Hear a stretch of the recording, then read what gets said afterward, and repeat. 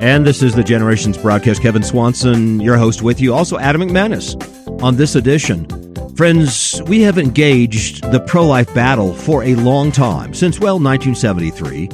I got involved roughly 1981 with the silent screened at my college, Cal Poly San Luis Obispo. It was the Coalition of American Pro-Life University Students, a group called Campus that pulled together and formed a pro-life stance and a pro-life organization, and we raised money for crisis pregnancy centers, and I guess the rest is history. We continue to engage the issue, but we're not making all that much progress. Now, some say, yes, surgicals. We're making more progress on surgicals.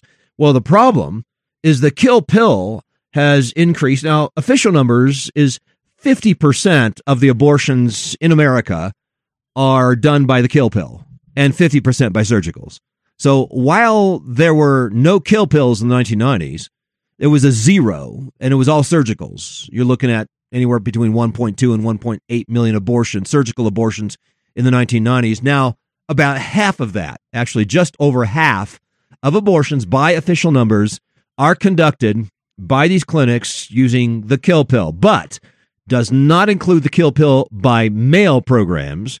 And so we really have no idea where we are right now on official statistics when it comes to abortion. I just think as pro-lifers, we need to realize that, hey, the Pandora's box is wide open on this one now. And coming after the reversal Roe v. Wade, abortion is now becoming much more accessible in the United States with the DIY method, do-it-yourself method. The FDA has announced it will allow the abortion kill pill to be available at retail pharmacies. That's a new development.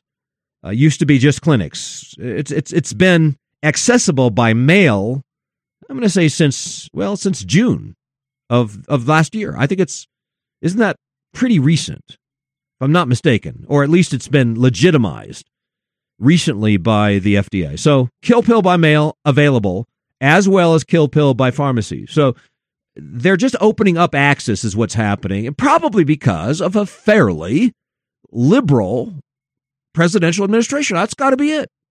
It wasn't like President Joe Biden was all on board with the reversal Roe v. Wade. What I think we need to understand is just because the Food and Drug Administration has indeed loosened regulations about the availability of the abortion pill in pharmacies like Walgreens and CVS, both of which have said they will make them available, that does not mean it is necessarily available in your state. For example, I looked into it here in Texas. CVS and Walgreens are not legally allowed to do so because of laws that we have on the books. But I would encourage you to go to theworldview.com and do a search for CVS or a search for Walgreens, and you'll pull up the newscast that we did in which I urged listeners to send a personal letter to the CEOs of both companies objecting to this newly made available abortion pill. And I got a letter an email from one of our listeners who said, you also should urge people to consider disinvesting from CVS and Walgreens, because that is, or people not to shop, and essentially to boycott those two pharmacies and go to either another national chain or an independent pharmacy, or perhaps one through your grocery store, so that you hurt them in the pocketbook. That's going to be a real critical tool in our battle against the death culture that's on the rise in America. And, you also covered the New York Times article that reported an organization called Aid Access is mailing abortion pills to states which limit abortion. And they have advertised, or they've at least allowed the New York Times report to access their information. They're averaging over 80,000 requests per year right now. The requests are coming in from 27 states, most of which are the pro-life states, so the states that limit abortion. That's their focus. That's what they want to do. So Aid Access is actively sending abortion pills into states where abortion is highly restricted, and they're doing 80,000 a year. There's also, I counted at least 20 other dispensers of the kill pill by mail advertised on the World Wide Web. That was my count. Now, I went, I think, 3 pages deep, Adam. So, with DuckDuckGo, I don't use Google anymore, by the way. I'm anti-Google now. I'm a DuckDuckGo guy. Okay, just so everybody knows. I have used those as I'm well. the DuckDuckGo guy. Yeah. But my research found 20 dispensers of the kill pill by mail, which means we could be upwards of 1.2, 1.6 million kill pills per year now. I think it's important, Kevin, to differentiate between chemical abortion and birth control. Birth control is administered to suppress a woman's fertility. It's preventative. Chemical abortion is not a preventative attempt. Human offspring has already been created, implanted, and is living and developing. Chemical abortion is the intentional termination of that human life within the first trimester by blocking necessary hormones to end the life, then stimulating the expulsion of the remains. Now, I will say, and you have said this often on Generations, but it bears repeating, that there are some birth control pills that have an abortifacient aspect to them where a life is ended, but that is not the purpose of them. The purpose of them is to prevent fertility. Or to prevent conception. Some people say it's conception control, and I get that. It's perhaps a little bit more accurate. But I want you to give us a little bit more background on this kill pill, because, wow, there's just new research coming out on this. And let's take a break. When we get back, Adam's going to share with us more on this development. Are we going to get away with this? Are people going to get away with killing their babies by this chemical means? Or are there extenuating problems with it? That next on Generations. Stay with us, friends.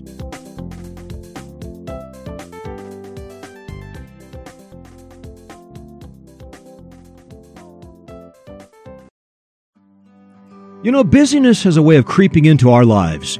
As dads, it can leave us longing for moments of one-on-one time with our sons to simply talk. And those moments can be tough to come by. I get it. That's one of our top goals for our annual summer father-son retreat in the Colorado mountains, to provide quality time for you to connect with your son. Can you think of anything more important for your schedule next year? If you are looking for an opportunity to bond, to really bond with your son, then join me, Kevin Swanson, and hundreds of other fathers and sons from across the country next August.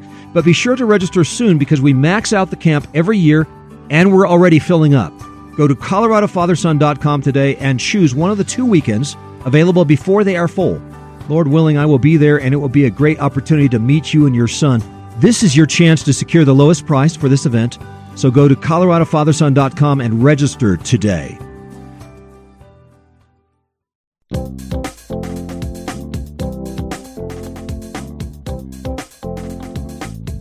And we are back on the Generations broadcast. Kevin Swanson with you, Adam McManus, as well, as we deal with a very important development in American social systems. That, of course, is the ease by which children are eliminated.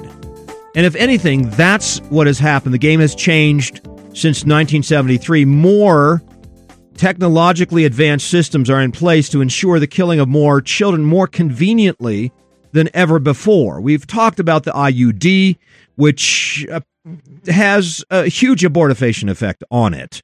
One report indicates 14% of American women 15 to 44 years of age use the IUD, resulting in the deaths of 12,330,000 babies per year.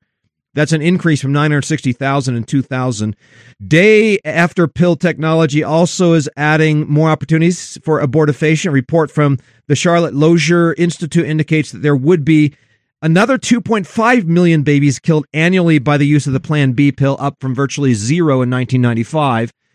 And now, as we mentioned, anywhere from 650,000 babies, that's the official number, to, I would guess, as high as 1.6 million babies are killed by mifepristone, that is the kill pill. And now, of course, the accessibility to kill pill, much, much better than it was, or easier than it was, which means that you could see more convenience abortions than ever before. And you think about it, if women say, all I need is this IUD, all I need is the kill pill, all I need is the Plan B pill, just sounds so convenient. And my guess is they're going to access it much more so than they would a surgical abortion. It just seems so much more convenient, so much less likely to cause problems, less bloody, less, interfering on the part of doctors. So I'm guessing there will be more and more women going for this chemical abortion. And yet there are side effects. It does get messy, and there are side effects to the point of needing hospitalization. In fact, here is a list. There's about 12 different side effects that can come from killing your baby at home.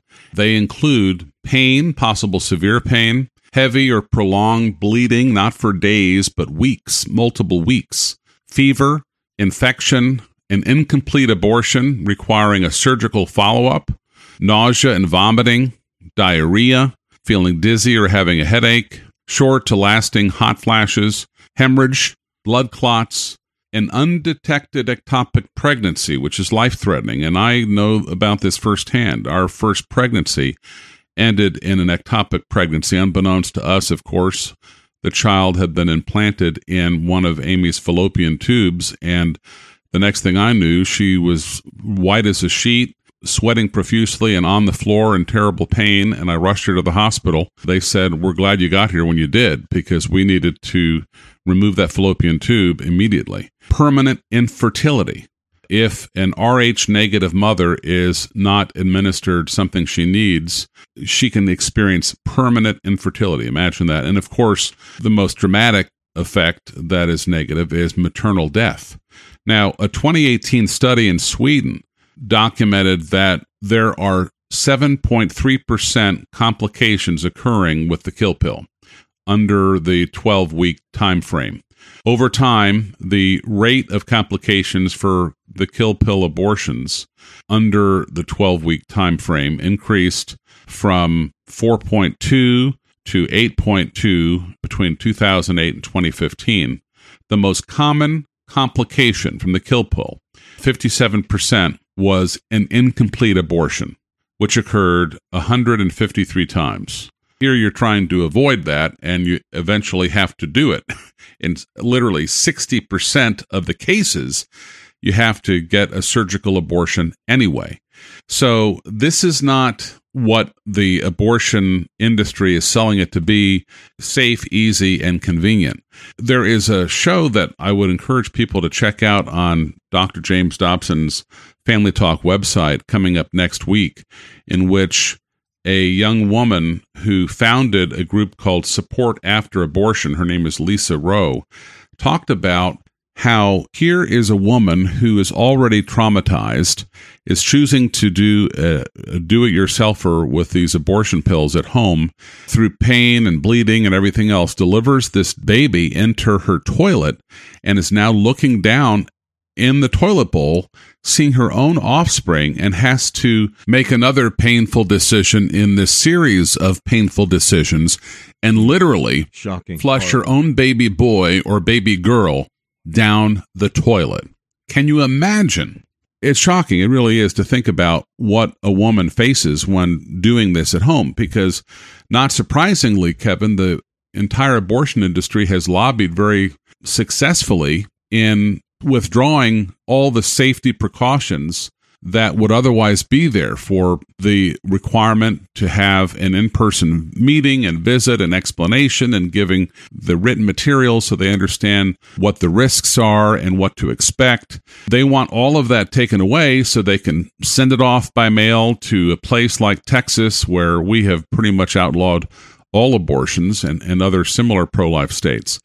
But she urges, Lisa Rowe of Support After Abortion, for people to call who've experienced abortion, to call for help that is compassionate, that is timely, at 844-289-HOPE, 844-289-HOPE. And just looking at the raw data, it's anywhere from 30 to 40% of women in America today have had an abortion, and it's something that most pastors, you're lucky if the pastor on somewhere near the anniversary of Roe v. Wade will address the importance of taking a stand for life, much less what are the healing programs that are offered to women who've experienced abortion. And a website that people should check out, especially if you're dealing with regret, anger, shame, grief, anxiety as a post-abortive woman, go to the website afterabortion.com. Not only do you find a lot of information online, but you can find local groups in your area where you could either meet in person or you could meet by Zoom and get the help you need. It's supportafterabortion.com. And, of course, these numbers don't include the numbers of babies that have been killed by abortifacients, Plan B, etc. But how do you put this genie back in the bottle? How do we stuff these demons back into Pandora's box? I do believe there's room for repentance. There's room for forgiveness in Jesus Christ, and we need to keep presenting that. But let's step back and say, what's happened to us? Our institutions have deceived women, yes. Women are losing a natural love for their own children. Now, sometimes there's that wake-up call, as you've mentioned, Adam, and I hope that wake-up call just spreads everywhere to those who have had abortion and to those who haven't had abortion, but that abortion spirit, that abortion spirit that doesn't love children, that doesn't express the love of Jesus as we should. I think of Matthew 24. Johnny Cash has this song called Matthew 24 is Knocking at the Door. And, it's not the song everybody's heard, but he's got a point. Matthew 24 is knocking at the door. Many will be offended, verse 10, will betray one another, will hate one another. Many false prophets rise up and deceive many. I'm thinking about, Margaret Sanger being one of the false prophets. And because lawlessness will abound, that is, antinomianism will abound, the love of many will grow cold. But he who endures to the end shall be saved. Now, again, I'm not applying Matthew 24 specifically to this age, but I think there is an application to it. And let's draw that application. The love of many grows cold. So how do you solve this? Now, I don't think that just changing the law overnight will really help that much with where we are right now. I think what we need is a change of heart. And we need a revival. We need a reformation of love for children, sweeping through our churches. Yes, pastors need to deal with this. Absolutely. It begins there. It begins in the churches. This one begins in the churches. This one begins with the preaching on the self-centered existentialism that is yielding a society of pornography, of self-centeredness and abortion, the use of abortifacients, et cetera, et cetera. And it's not like this is the first time in human history in which women have used chemicals, herbs, to kill their children. Witches and pagan priestesses were known to administer these sorts of chemicals and herbs to women who wanted to kill their babies. And that, over 4,000 years, just now it's being mass-produced by these pharmaceutical companies and administered by people who, they don't look like witches, they don't look like pagan priestesses, but they sell this stuff at, drugstores, Walgreens, CVS. So until God puts this thing back in the closet, until God's judgment shakes up the whole world, I don't think we're going to see this thing going back into Pandora's box anytime too soon. But I think what we are looking for is a reformation, a revival, a reviving of God's love in the hearts of churches, Christians, mothers, fathers, and pastors dealing with these issues. One final point, and that is if you know someone who has taken the first regimen of chemical abortion, that is the mifepristone, it functions by blocking the progesterone from the baby, which is fatal, but it is possible to be reversed. Hundreds of babies have been saved by the quick administration of progesterone within 72 hours of ingesting the mifepristone. And you can learn more about that at the website abortionpillreversal.com. That's abortionpillreversal.com, and the toll-free number is 877-558-0333. Well, that wraps up this edition of the Generations broadcast, friends. I'd encourage you to my book, Family Life, to get a little better view on how we need to view children in general. That book available at generations.org, Family Life. I recommend it to you now. This is Kevin Swanson, inviting you back again next time as we continue to lay down a vision for the next generation.